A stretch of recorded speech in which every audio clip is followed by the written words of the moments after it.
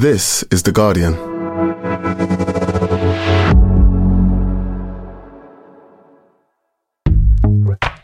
Welcome to Weekend, a podcast that helps you switch off from your busy day-to-day and find entertainment and inspiration in the best Guardian and Observer writing from the week. You can either listen to this as one podcast or play each article as individual listens. Just scroll down the description on the podcast page for the timings of what we are featuring. Coming up, John Crace watches a glitter-covered Keir Starmer get down to serious business with a game-changing speech. Dolly Parton on style, stardom, and sexists. And could a Turkish hair transplant change one man's life?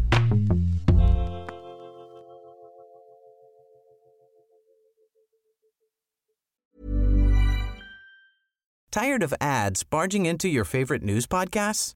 Good news. Ad-free listening is available on Amazon Music for all the music plus top podcasts included with your Prime membership. Stay up to date on everything newsworthy by downloading the Amazon Music app for free or go to amazon.com/news ad free. That's amazon.com/news ad free to catch up on the latest episodes without the ads. This message comes from BOF sponsor eBay. You'll know real when you get it. It'll say eBay Authenticity Guarantee. And you'll feel it. Maybe it's a head-turning handbag, a watch that says it all, jewelry that makes you look like the gem, or sneakers and streetwear so fresh every step feels fly. eBay gets it. So look for the blue check mark next to that thing you love and be confident that every inch, stitch, sole, and logo is checked by experts. With eBay Authenticity Guarantee, you can trust that feeling of real is always in reach. Ensure your next purchase is the real deal. Visit ebay.com for terms.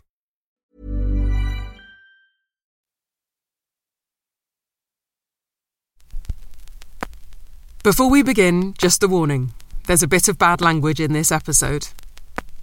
Now, in a rammed conference hall, John Crace watches Keir Starmer's speech as it veers into territory seldom seen in British politics in recent years.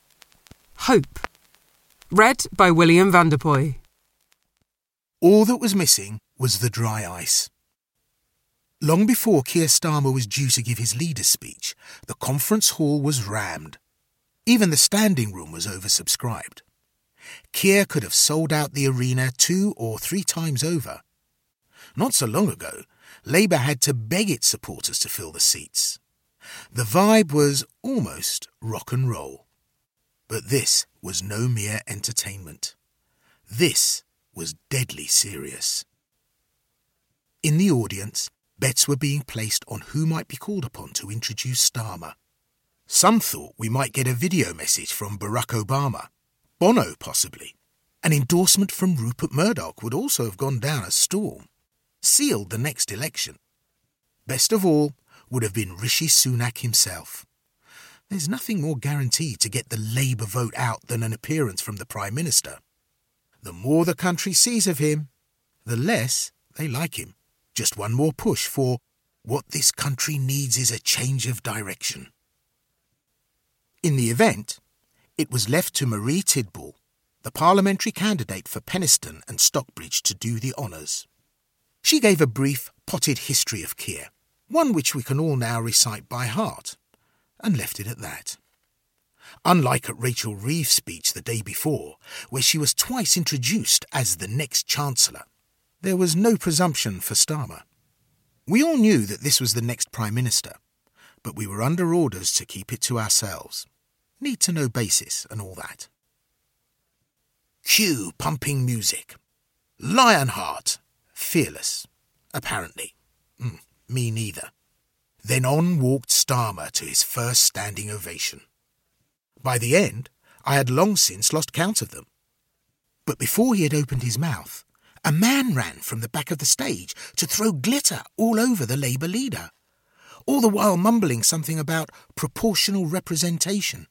It was all vaguely surreal.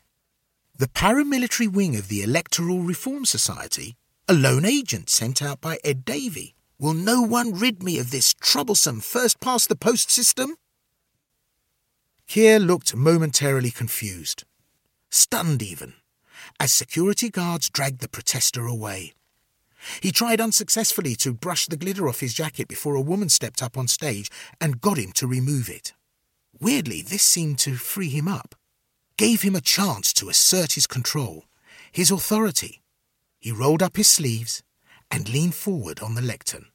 Now he could channel his annoyance at the interruption, looking every bit the leader who was ready for business. This had been billed as a crunch speech, a last chance for Starmer to show the country the real him, what he stands for, what drives him, and to make the case for Labour before the next election. This was overkill, hyperbole.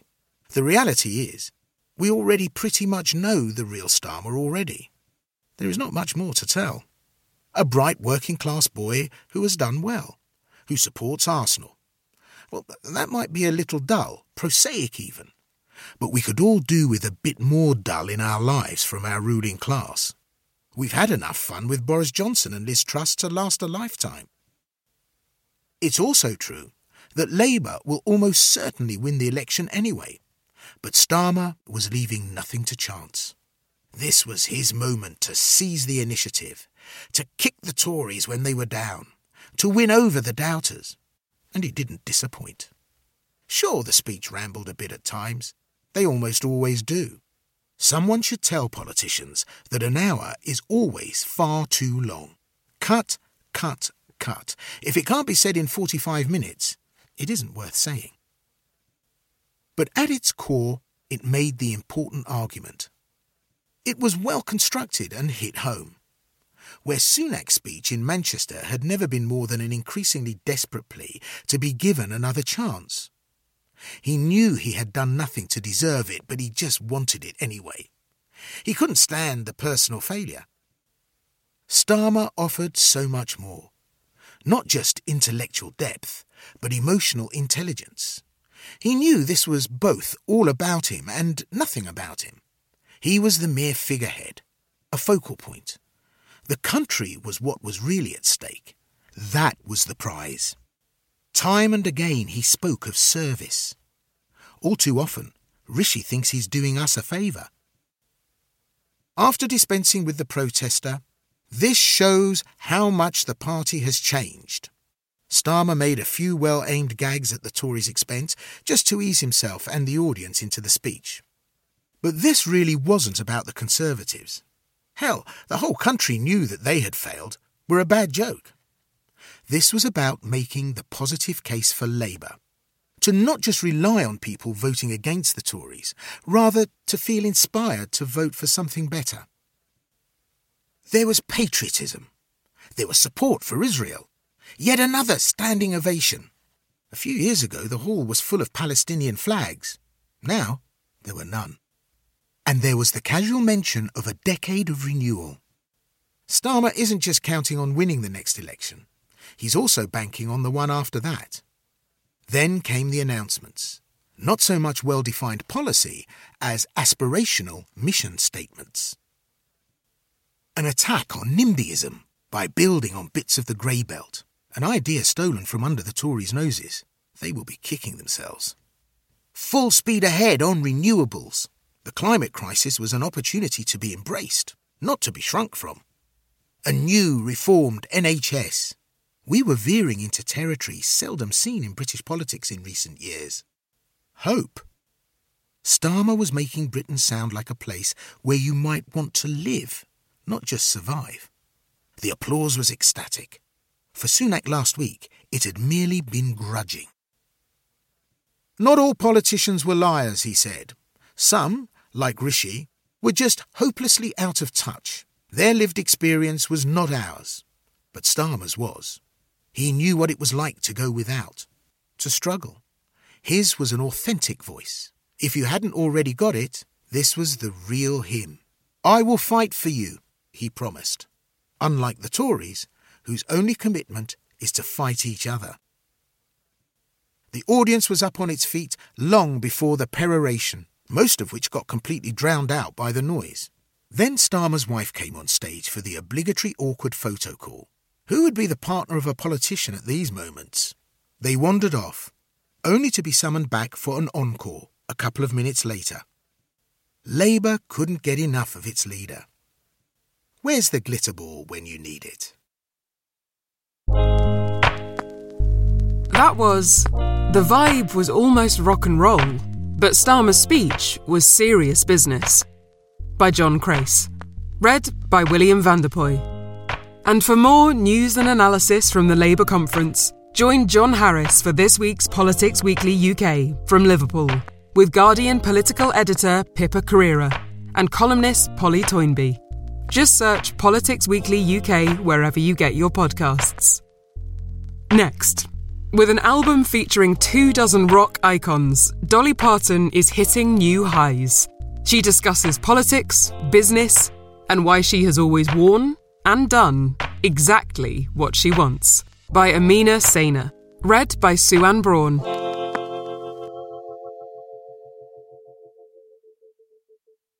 You don't, I suspect, say no to Dolly Parton, which is why the roll call of names on her new rock album is so ridiculous. She sings Let It Be with Paul McCartney and Ringo Starr, with Mick Fleetwood on drums and Peter Frampton on guitar. She has Debbie Harry and Stevie Nicks, Joan Jett, and Judas Priest's Rob Halford. And Elton John. It's not just the aging greats. Lizzo is there too, on Stairway to Heaven. The album, Rockstar, Parton's 49th, started with her inauguration to the Rock and Roll Hall of Fame, which she initially felt unworthy of because she didn't consider herself an artist in that genre. And so, at the age of 77, Parton became a rock star. We meet in an expensive hotel in London, where Parton has taken over the top floor.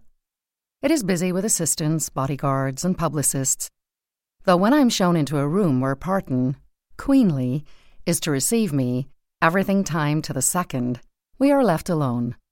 Not remotely grand, she is warm and funny, skilled at deflecting awkward questions with a joke.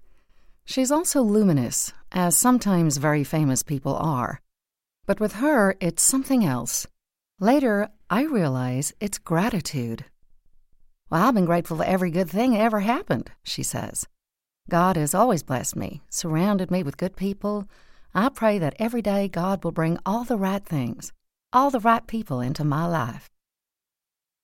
Recording these classic rock songs, the playlist is inspired largely by the favorites of Parton's husband of nearly 50 years, Carl, a real rock and roll freak, and has been a big deal for me.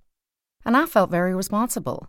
I didn't want to maim them up, and I tried really hard to sing them well and stay as true as I could to the form, but with my voice. Her version of Leonard Skinner's Freebird is, I think, even better than the original. Her roar of freedom, when you know the legend of her life story, the impoverished girl who grew up in the backwoods of Tennessee, defied all expectations, and grew up to be the all-conquering country star, is made for it. As well as the album, Parton is releasing a new book, Behind the Seams, My Life in Rhinestones, which documents her life and career in clothes and costume. Next, she is planning the small matter of launching a TV network. I've been at this so long, I've worn some of the most bizarre things. My hairdos have always been so out there, she says. At the time, you think you look good. Then you look back on it like, what was I thinking? She laughs, but the book is wonderful, documenting the dresses made from sacks she wore as a child, and her coat of many colors, sewn by her mother from fabric scraps, to the most lavish stage costumes, blonde hair that gets bigger and bigger, like a cake rising, jumpsuits in every color, dresses weighed down with rhinestones and pearls. Parton has always been sure of her look, even when she was young, a look, as she has said before, modeled on the town tramp, a local woman who wore high heels and tight skirts, who Parton would look out for on trips into town. She was flamboyant. She had bright red lipstick, long red fingernails. She had high-heeled shoes, little floating plastic goldfish in the heels of them, short skirts, low-cut tops, and I just thought she was beautiful. When people would say she ain't nothing but trash, I would always say, Well, that's what I'm going to be when I grow up. Her grandfather, a preacher, and father, a sharecropper, both hated the way she dressed. Her grandfather would even physically punish her. I was willing to pay for it, she says. I'm very sensitive. I didn't like being disciplined. It hurt my feelings so bad to be scolded or whipped or whatever. But sometimes there's just that part of you that's willing, if you want something bad enough, to go for it. She wrote a song years later, she says, The Sacrifice, on her 2011 album Better Day. And it kind of sums it up. It says, I was going to be rich no matter how much it cost, and I was going to win no matter how much I lost. Down through the years, I've kept my eye on the prize, and you ask if it's worth the sacrifice. I think it is, for me. She must have had real strength of character as a young woman to defy people, including later in her recording career when record label executives wanted her to tone down her look. Parton smiles. I've always been true to myself, she says. That was what my mama always used to say. To thine own self be true. I put a lot of stock in that. Everything I do, whether it's my personality, how I conduct myself in business, or whatever, if I do it my way, according to what I understand and believe, there's a strength in that. You can think, I can stand by this. I can live by this. She did care what people thought, she says. But I never cared so much that it keeps me from being me. For many years, Parton's look seemed like a joke, one she was in on, and it certainly made people underestimate her. Actually, she says, my look came from a very serious place. That's how I thought I looked best. Sometimes that's worked for me, sometimes it can work against you. It took me probably years longer to be taken serious. But I wasn't willing to change it, and I figured if I had the talent, it'd show up sooner or later. The town tramp represented something else. When Parton looked around at the women she knew growing up in Tennessee, she saw hard work and drudgery. Women worn down by years of child-rearing. Her mother had 12 children by the time she was 35. I did not want that for myself. My mom and my aunts, I grew up with women knowing how to be good mothers. But that was just not what I felt God had in mind for me. Because somebody's got to entertain those people, to write songs about them. I can write a song as if I had a house full of kids. I can write a song as if I've got a cheating husband, even though I never did. But I know what it's like. I've seen it, been around it. There's no thing in this world that's foreign to me that I don't get or understand. Music, she says, felt like a calling. But while she had her mother's creativity and spirituality, she says she also inherited her father's work ethic and business mind. I like to think that I got the best of my dad and my mom. It's kept me as a businesswoman, knowing what I need to do, not just to get out and sing. The Parton empire, worth more than $500 million, includes a theme park, Dollywood, and her contribution to the world has been immense. She estimates she has written 3,000 songs, of which about 1,000 have been recorded and released, some by other artists. And her philanthropy is world-famous. She has donated more than 100 million books to children through her literacy program. And in 2020, she contributed $1 million to kickstart the development of a COVID vaccine. We're going to take a short break now. We'll be right back with the second half of this article in a moment. Don't go anywhere.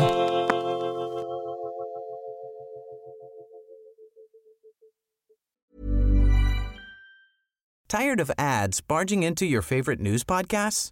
Good news. Ad-free listening is available on Amazon Music for all the music plus top podcasts included with your Prime membership. Stay up to date on everything newsworthy by downloading the Amazon Music app for free. Or go to amazon.com/news ad free. That's amazon.com/news ad free to catch up on the latest episodes without the ads. This message comes from BOF sponsor eBay. You'll know real when you get it. It'll say eBay Authenticity Guarantee. And you'll feel it.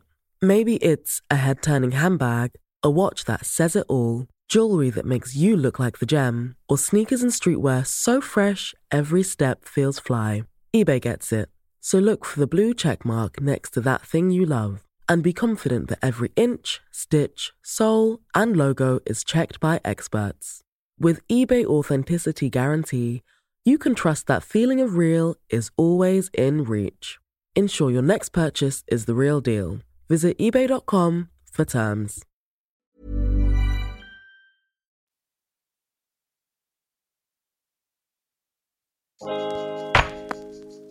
Welcome back to Weekend.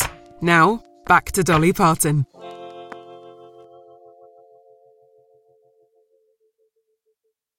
Parton may have stopped touring, but her workload hasn't slowed. She writes songs, she says, all the time. And I've been writing since I was 7 years old. I've always got something to write on. Chewing gum papers, napkins in a restaurant. I never know when an idea is going to hit me, and I do not like to lose them because usually they don't come back. I'm sure I've lost so many great ideas because I didn't have pen and paper. Is it true she wrote Jolene and I Will Always Love You in the same session? She can't remember if it was the same day, she says, but she recorded them on the same tape of Songs in Progress. I wrote them in that same period of time, she says. It can't have been easy to have been a young woman in the music industry in the 1960s and 70s. In meetings, she would often be dismissed, but she says she stood her ground.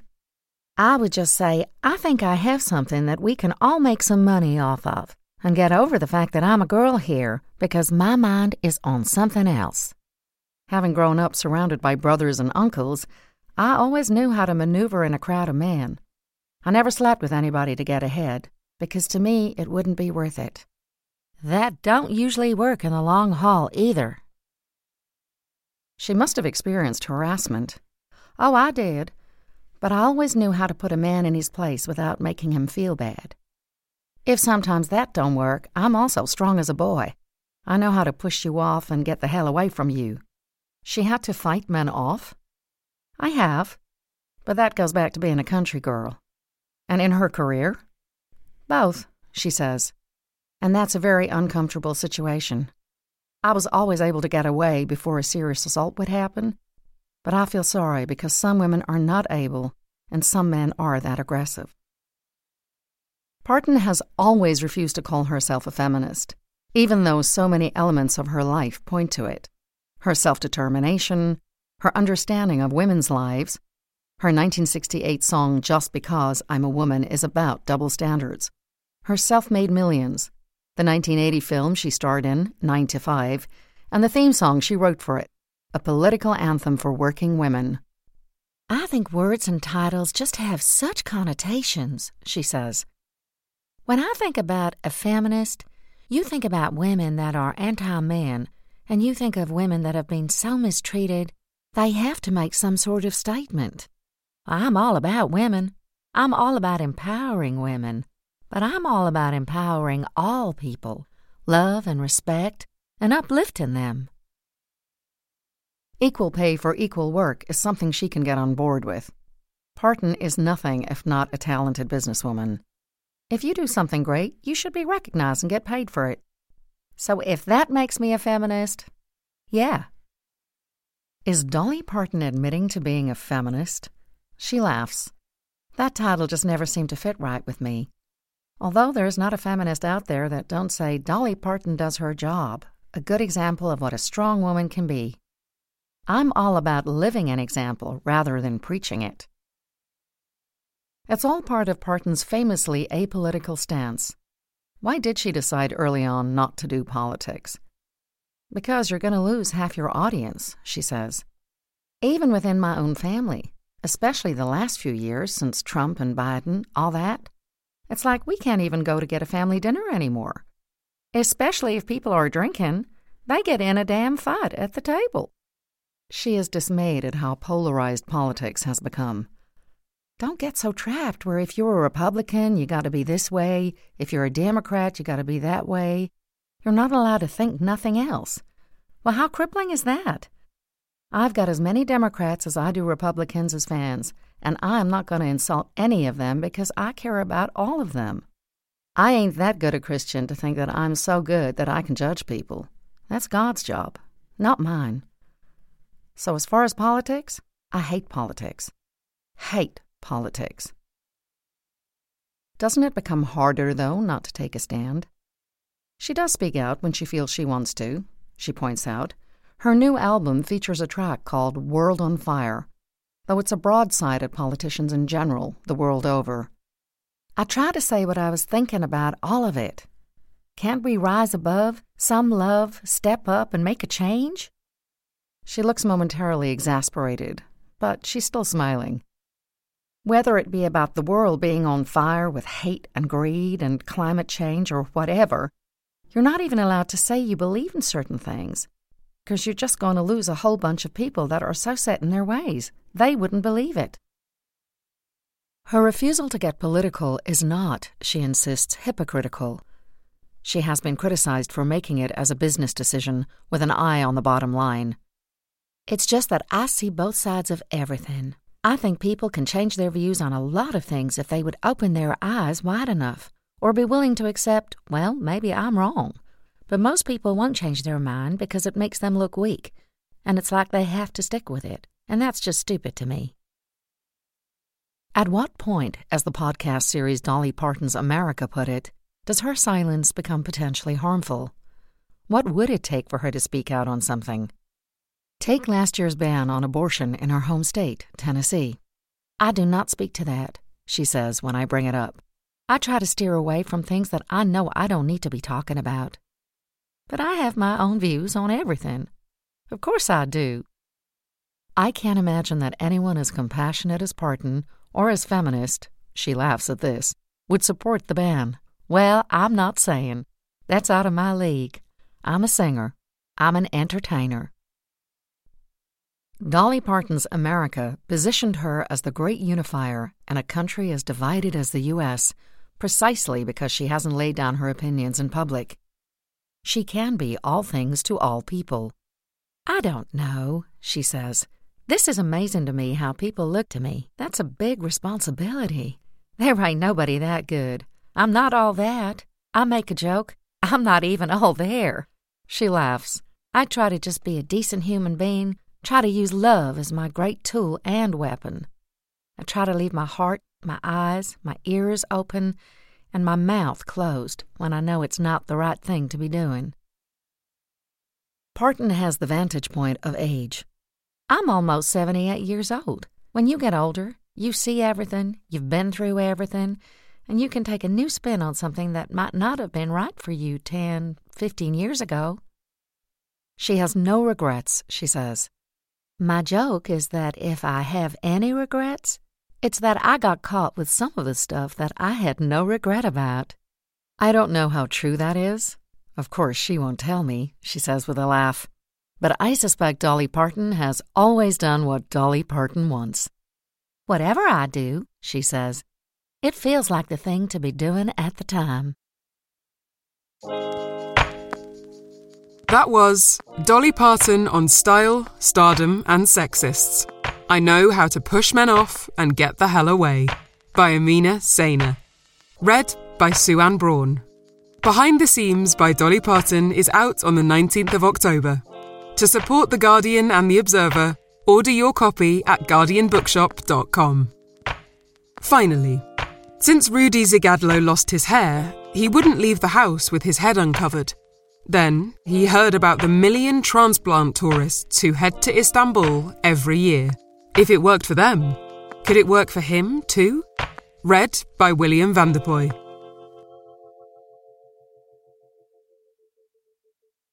The breakfast spread at the Crown Plaza Hotel on the outskirts of Istanbul is vast, but I am advised to eat lightly. Everything is gleaming. The marble walls, the polished fruit, the cereal dispensers, the bloody wet crowns of the male guests, fresh from surgery. I sit at a table in the corner with a dollop of strained yoghurt and have a good ogle. At least half of the guests are post-op guys. 2 are with partners who bear long, suffering looks. A group of 3 have the mid-treatment horseshoe bandage, and 1 guy is alone. examining his red scalp in selfie mode while he devours his smorgasbord. A woman pauses at the threshold of the restaurant, agape, and meets my eye. I smile apologetically by way of an explanation, for I, too, am part of this cult, the reborn, the second chancers. I pat my breast pocket for the umpteenth time. Still there. The biggest wad I've ever carried. £4,800 withdrawn from a cash machine on a bleak December morning in East London 3 days earlier. I have not been seen in public without a hat for 10 years, during which time about 5 people outside my family have seen the top of my head. My hair started disappearing at 18. It was wispy by 28, and today at 34, it's a horseshoe.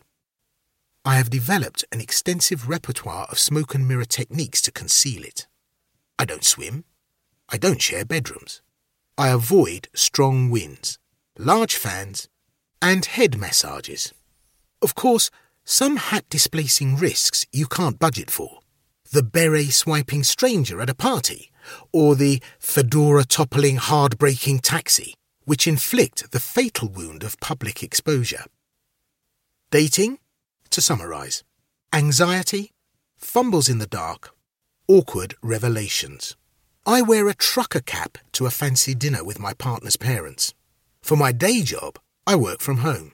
And as a performing musician, I don an OTT wig and a drawn-on Groucho moustache. Why, though, is it so fatal that someone should see my head? Obviously, my world wouldn't end, but maybe it would. I like hair, and somehow, after a decade of follicle shame, I still have not reconciled myself to being bald. And so it goes, covering the top of my head, sustaining the half-baked illusion that I am as hirsute as my 20-year-old self. Obviously, I've known about hair transplants for years, but I thought the window had long passed for me. I'm too far gone. I can't afford it. I have also avoided Googling all things hair-related because I know how quickly one's algorithm turns into an obstacle course of triggering adverts.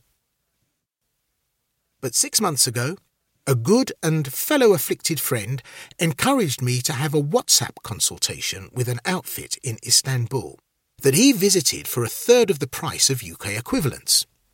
I know Jamie has done boatloads of research. Unlike me, he has tackled the problem head-on and now flaunts a resplendent mop. I trust him. I have the consultation, and assured my situation is salvageable, I get a quote and mull it over. It's now or never. Hiding is exhausting. Either embrace what I have or take a punt with the Turks. I book. That Istanbul is the Eurasian capital of cosmetic surgery is evident as soon as I set foot on the air bridge, where the first adverts I see are not for the Hagia Sophia, but for nose jobs, dental crowns, and transplants. A combination of low labour costs and a very high number of doctors per capita has helped Turkey forge this industry, enticing 1 million hair transplant tourists in 2022. Amid the Byzantine treasures, there are bloody heads and nose bandages everywhere. I'm whisked to a luxe waterfront hotel, where a company rep briefs me on the next day's proceedings. The following morning, filled with first day of school dread, I am on my way to the hospital, clutching the wad. Paying cash is the cheapest option. The building has Trump energy. A hulking white cube with 3 Italianate porticos, crowned with a huge company crest. Gold giraffe sculptures stalk the front lawn. A man in a black turtleneck and box-fresh Alexander McQueen trainers shepherds me to the reception area. Another in the same uniform takes me to a room that is entirely empty but for a man and a cash-counting machine. I sign a contract I'm too nervous to read. The sequence of events hereafter unfolds with a filmic sense of choreography.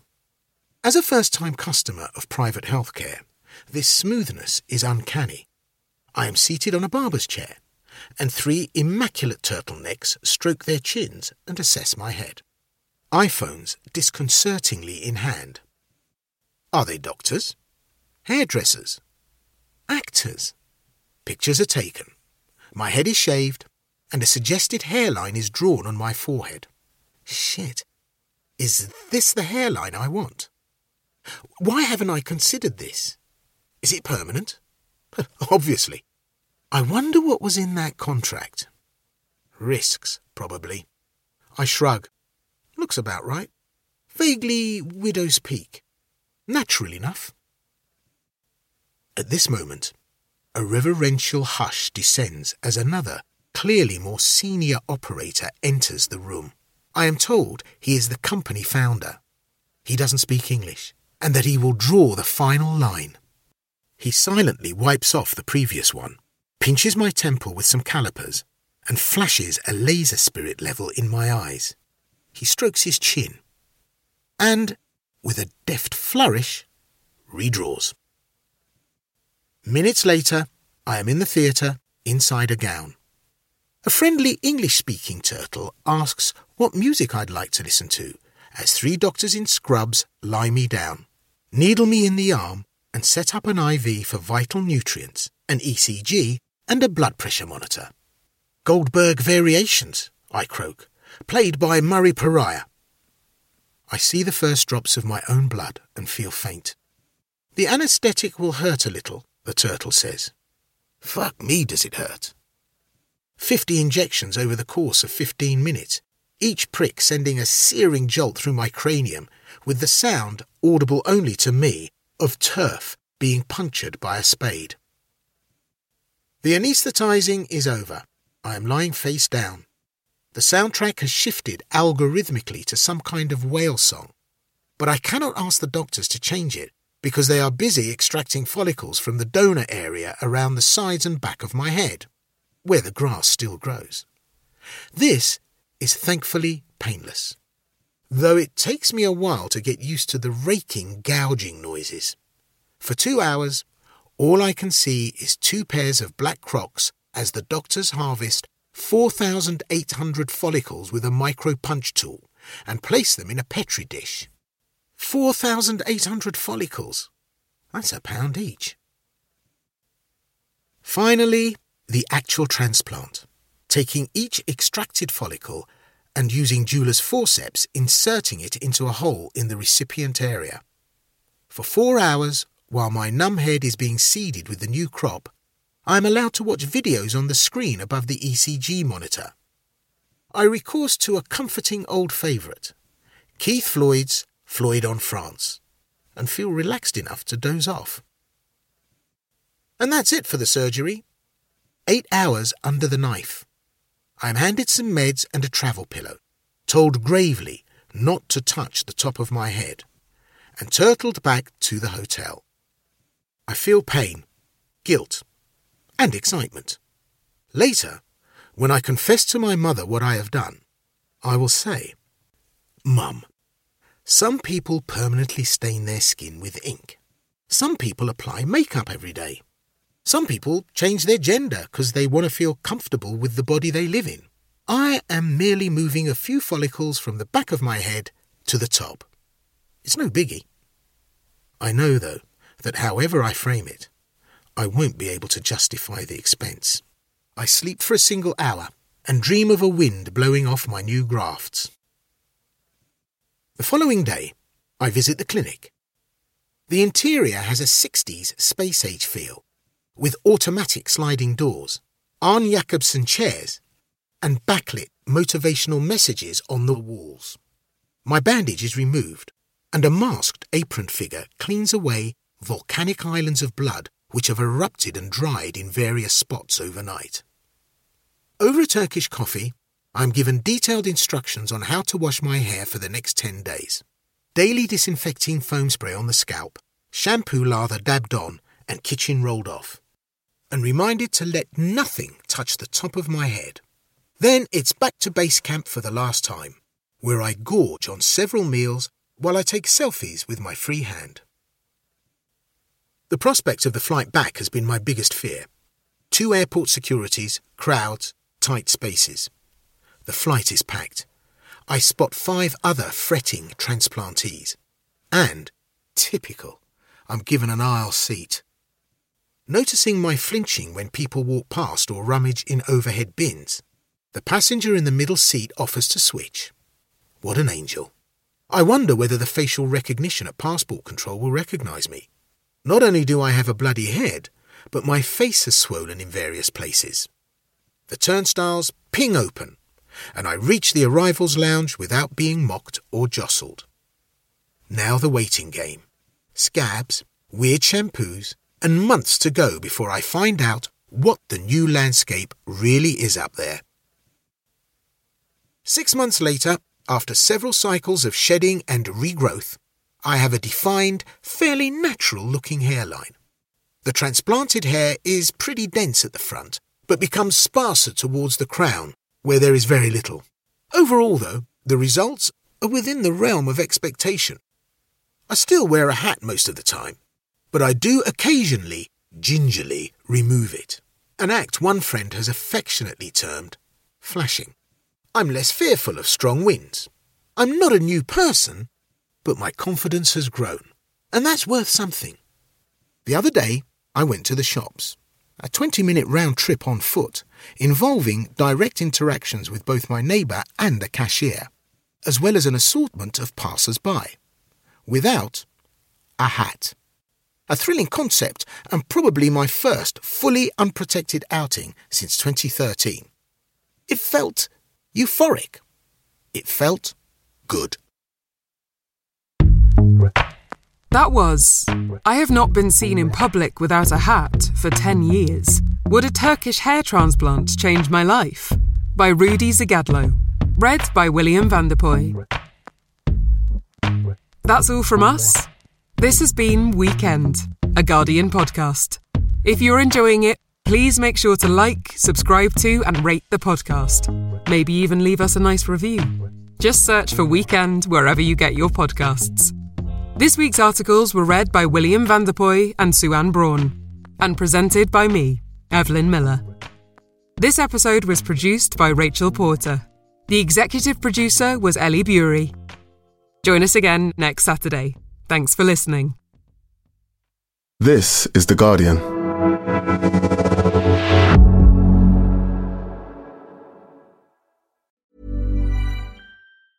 Tired of ads barging into your favorite news podcasts? Good news. Ad-free listening is available on Amazon Music for all the music plus top podcasts included with your Prime membership. Stay up to date on everything newsworthy by downloading the Amazon Music app for free or go to amazon.com/news ad free. That's amazon.com/news ad free to catch up on the latest episodes without the ads. This message comes from BOF sponsor eBay. You'll know real when you get it. It'll say eBay Authenticity Guarantee. And you'll feel it. Maybe it's a head-turning handbag, a watch that says it all, jewelry that makes you look like the gem, or sneakers and streetwear so fresh every step feels fly.